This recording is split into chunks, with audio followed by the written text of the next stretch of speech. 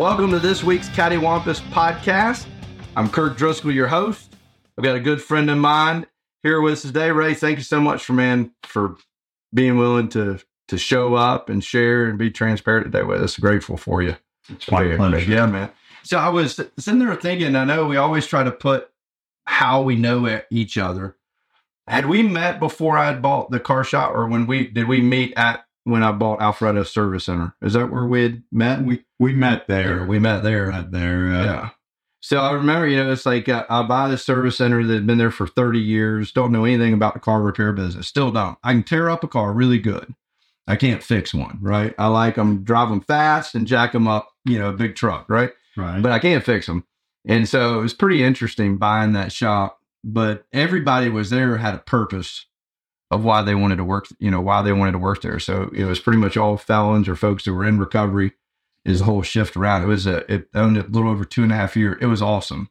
And the guy that bought it from us is continuing to keep growing it. And it's pretty cool. But I met a lot of really interesting people, you being one of them. Right. But I remember just the conversations around there, you were always very transparent and very open with just kind of where you had been and what life was like and all that. So it's pretty awesome.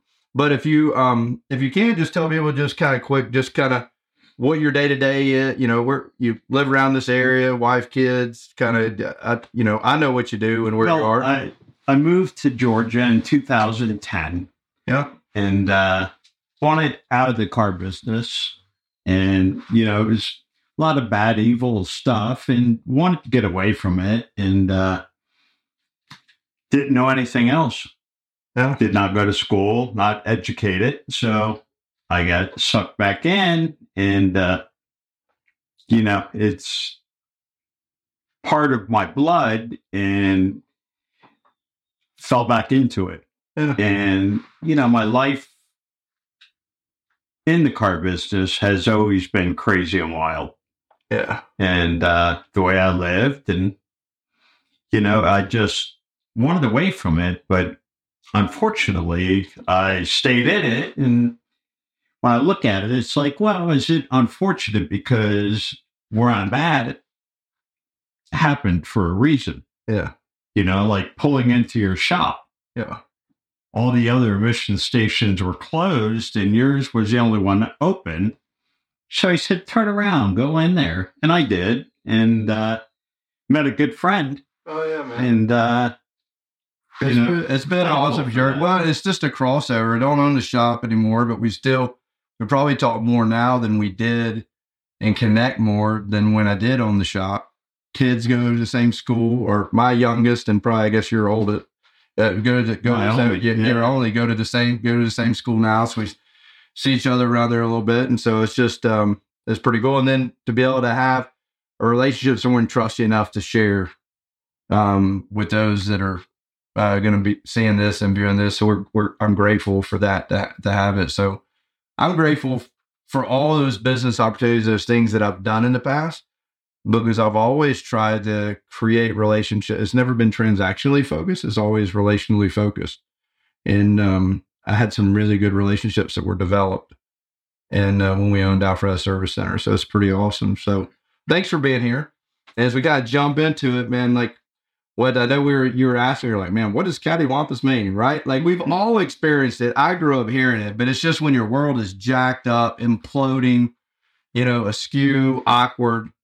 Just, there's several other words that maybe we shouldn't say here on this one, but you can imagine what they are. So what's that cattywampus moment in your life you want to share? Well, real quick, getting to the word. Yeah. I had to look it up, of course, and this thing that stood out is out of control. Going in the wrong direction. Yeah.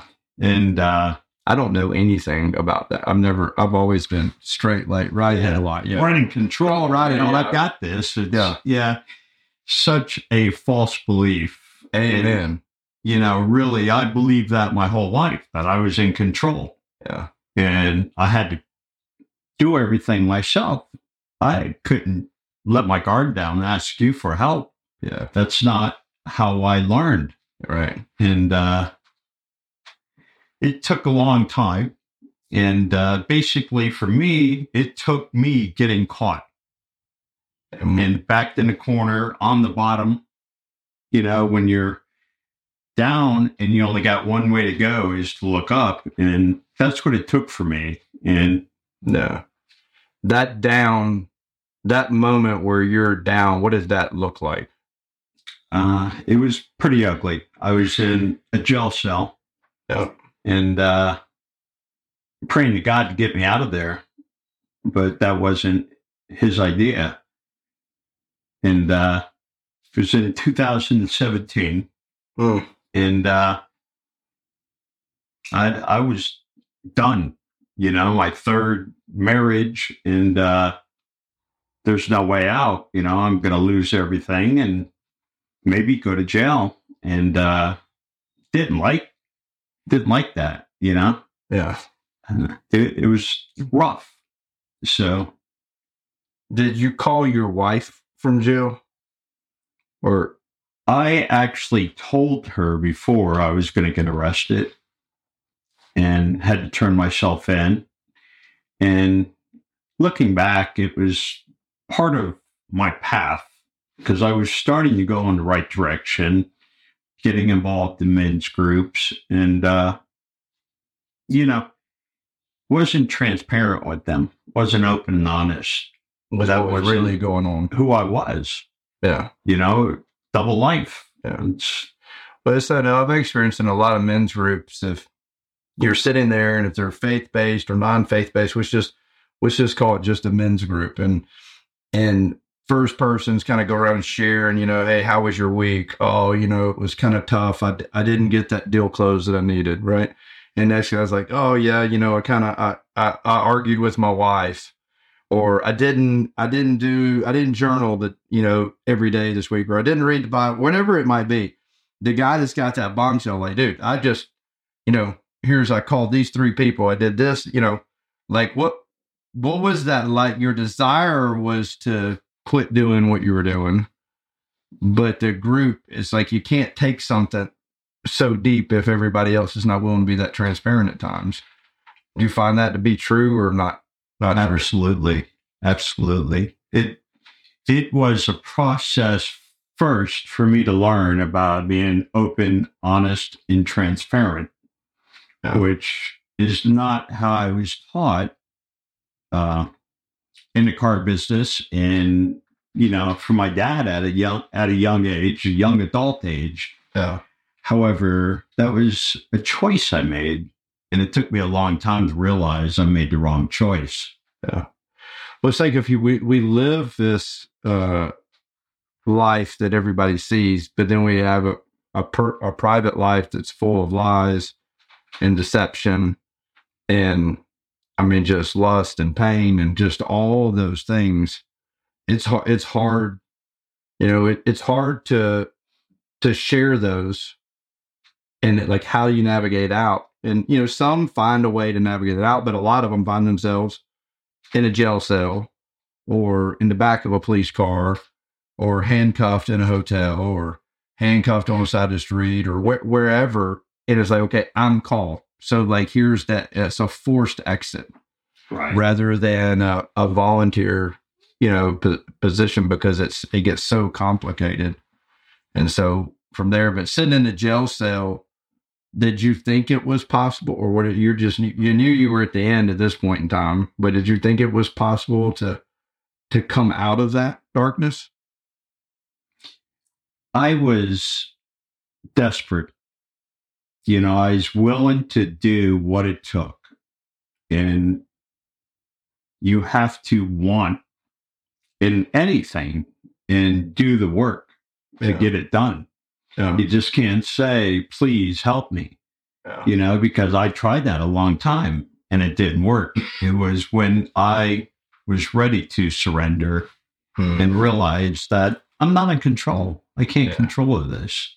Yeah. I need help. Yeah. For me to talk to another brother, another person in my life that I have relationships with and tell them I'm struggling. I need help. Yeah. And pick up the phone. If that person don't answer, you call the next one. Yeah. And by the time you get to that third message that you're leaving, you're okay. Yeah. You know? And you shared your burden, kind of divided your burden.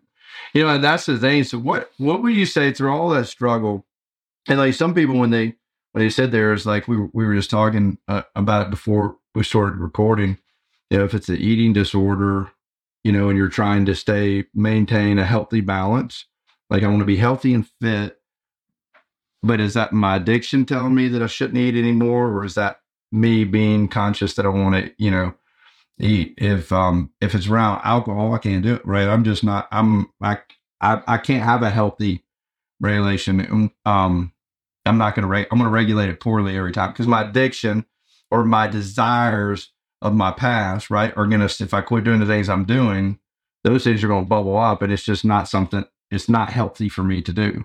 I'm not bound by it anymore, but I know I can get really wrapped back up in it really quick if I quit doing those things. But other areas of life, there's triggers all the time for you, right? Like it's right.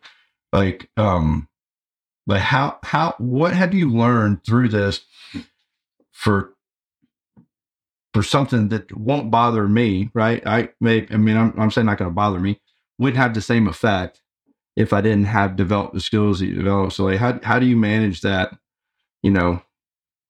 Well, I think there's tools in everything, and there's tools in life on a daily basis. And, there's many times we forget to use those tools, like getting up and surrendering our day. That you realize that, man, it's 11:30. I'm scatterbrained. I can't find this. I can't. What was I supposed to do? And be like, the first thing I should have did was surrender everything and ask for help. But the tools, whether it's the men's group, whether it's counseling, there's various things. And when you get away from them, you can see the disarray in your life. And to notice that, like an alarm going off, and realize, hey, you're getting out of balance here. Right. It's like, stop eating. Stop eating. You ate one slice, 2 slices of cake.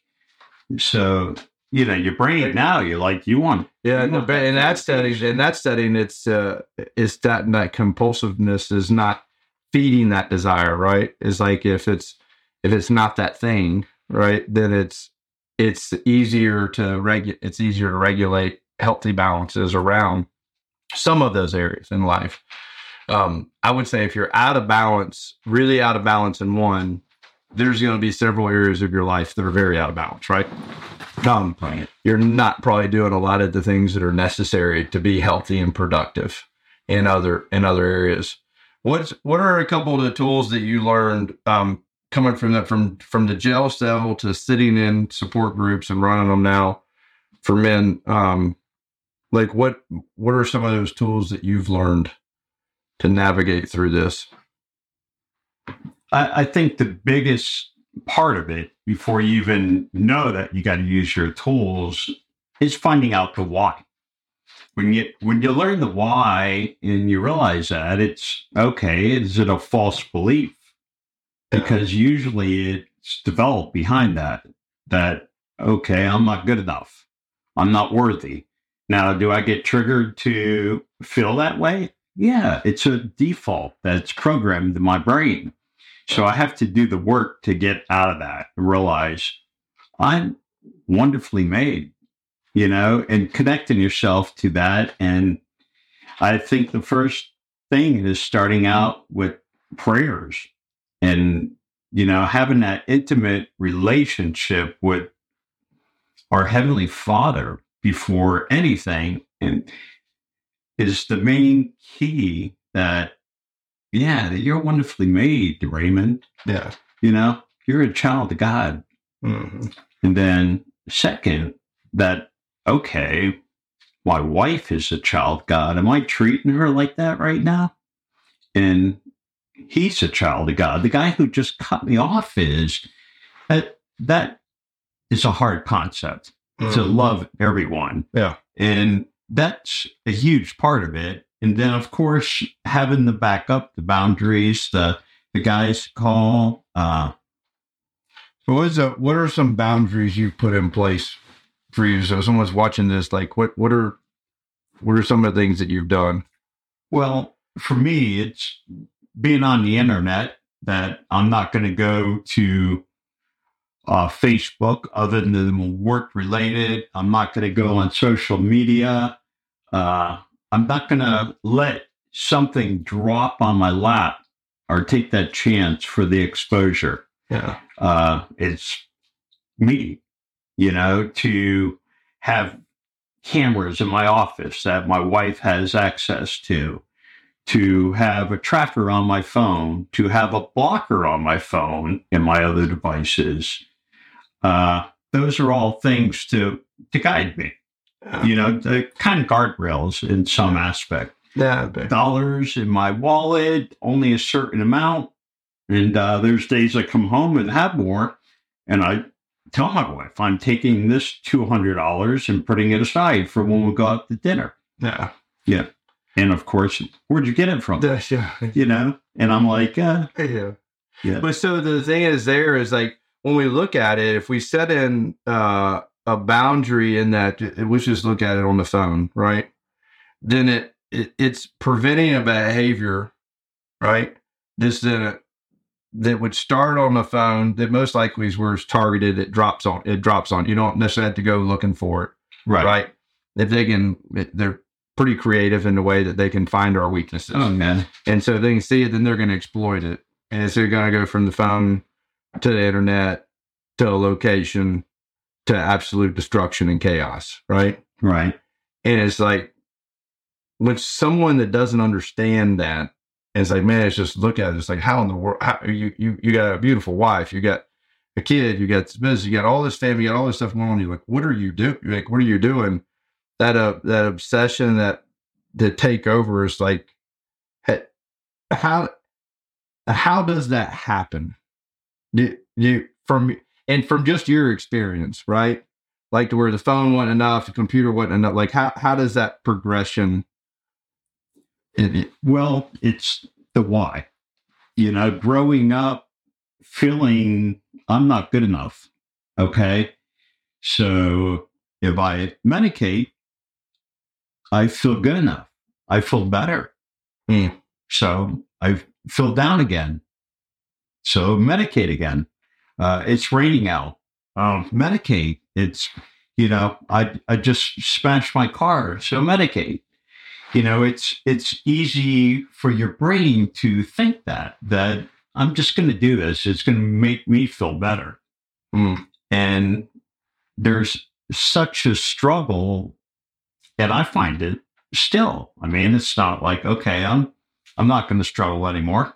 Yeah. It's humanly impossible, I think, not to have a struggle. Right. And the desire, but it's when you realize that and surrender it, and want to go on that track of, how you live. And making the next right decision rather than exactly not a bad decision, but not the healthiest. And then that leads you to the next. And then it's like, the progression of decisions, from 1 to 10 looks awful.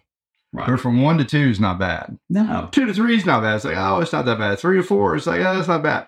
But, no one, when you jump from 1 to 10, it's out of control chaos, right? But if it's that slow progression, and that's what I try to talk with guys and folks to see, is they don't understand how it can go from 1 to 10. And I'm like, well, it generally is over a period of point in time and thought process without those blockers or without those disciplines, without that accountability, whatever it is for that person to keep them from going to that vice, right? That's going to make them feel worthy, right? And we all know it's as soon as it's done, we don't feel worthy. We feel worse right at the end of it, right? I mean, we're the best at it, convincing ourselves. We're the best salesperson. Yeah. Because we believe it. Yeah. And it's so true that, if you believe something, you're going to do it. Yeah. We had talked through, I know a couple of things that you said, but those double D's, those daily disciplines. I know you said you got in the Word, you were calling people, and just checking in with them, but also letting them know how you were doing. Right. Do you have anything else you do daily to keep you in balance and make sure that the guardrails are still in place so that you don't end up back where you were? I would say the main thing, and I fall short of it some days, getting up and being thankful that I have today. Yeah. And when I do, my life starts to get disarray. I lose things. I forget where I put this. It's just scattered. And you got to get back to reality. And, the way I do that always is through prayer and silence, and just disconnect from everything and realize that I need your help. Yeah. I need you, please. Yeah. And 10 minutes later, I'm like, oh, thank you. Yeah, it's there. And there's times you just keep rolling then. Yeah. But there's times when you stop to be thankful and grateful for just what you're given, or you don't even see it. Yeah. You don't even see it. And that's the thing, is like when we're stuck in the mess, and that's where I really want you to hear just in a second, we're going to just look just in this one camera rather than to me. Right. And for that guy that is so bound up in the lies, it's like, and I don't know, it's like, it's so hard. It's like we want to admire, and we're drawn to the opposite sex, right? Like there's a yearning of connection. We're not built to be alone, but we distort it so badly at times. I think where the person that's closest to us that we love the most, and we just then turn around and distort the lust-driven desires and everything. And it's like, well, it's just something that goes from a click to a jail cell, right? It's like, how did a click end up in jail, right? Like it's there. And for that guy that's just clicking, right? This is just a 1, 2, 3, right? Like, what would you share with him that would hopefully just turn him back the direction that he needs to go, rather than, he's at 3, right? Mm-hmm. You've been to 10, where you're calling your wife, talking to her and letting her know, hey, I'm going to jail, right? He's just clicking. What would you tell, if you're looking at that camera, what would you tell him of what that progression looks like and what he needs to avoid, and for the guy too that's stuck all the way at 10, that there's hope on the other side? What would you tell him? Like I shared, it's so easy to convince yourself that it's okay, and just I'll be okay this one time. And God's got a different plan for you. And to realize that what he's done for you. And after the fact, I thought how disrespectful I am when I was doing stuff like that. And to really understand that, and to realize you're not accepting the grace, and there's nothing you can do to earn it or deserve it. And just to want him to live in you. Wow.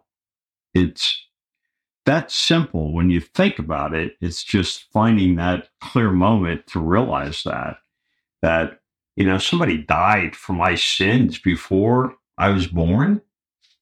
It was a hard concept. But when you understand that, and you love our Heavenly Father, it's so clear. It really is. You got to get out of that fog.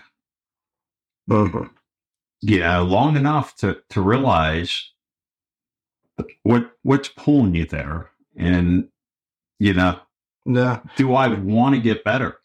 Do I want to get well? I went to a place, Bethesda, and that's the first thing they do. People who want to get better go to this side of the room, and the two guys that didn't go, they said, okay, see ya.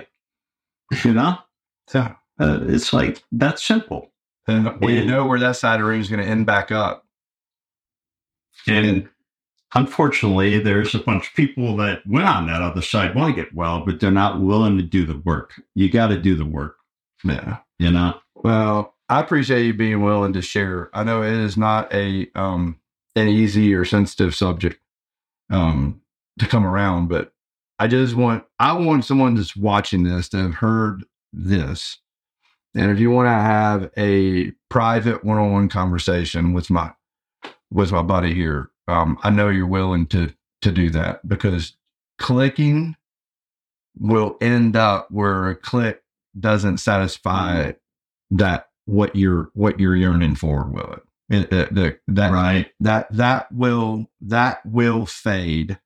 And so if you're trying to fill some void with a click and a view and that kind of interaction, it will come to a point where that's not enough, and you will end up where you ended up, and that's completely broken in a jail cell, full of humility, just of shame and guilt and remorse. And there's you don't have to keep doing what you're doing. Let us help you break free of that cycle and live truly free. So I'm grateful for you sharing. Thank you for watching. Please share this with someone that you might think could benefit from it, and check back next week for another great episode of Cattywampus.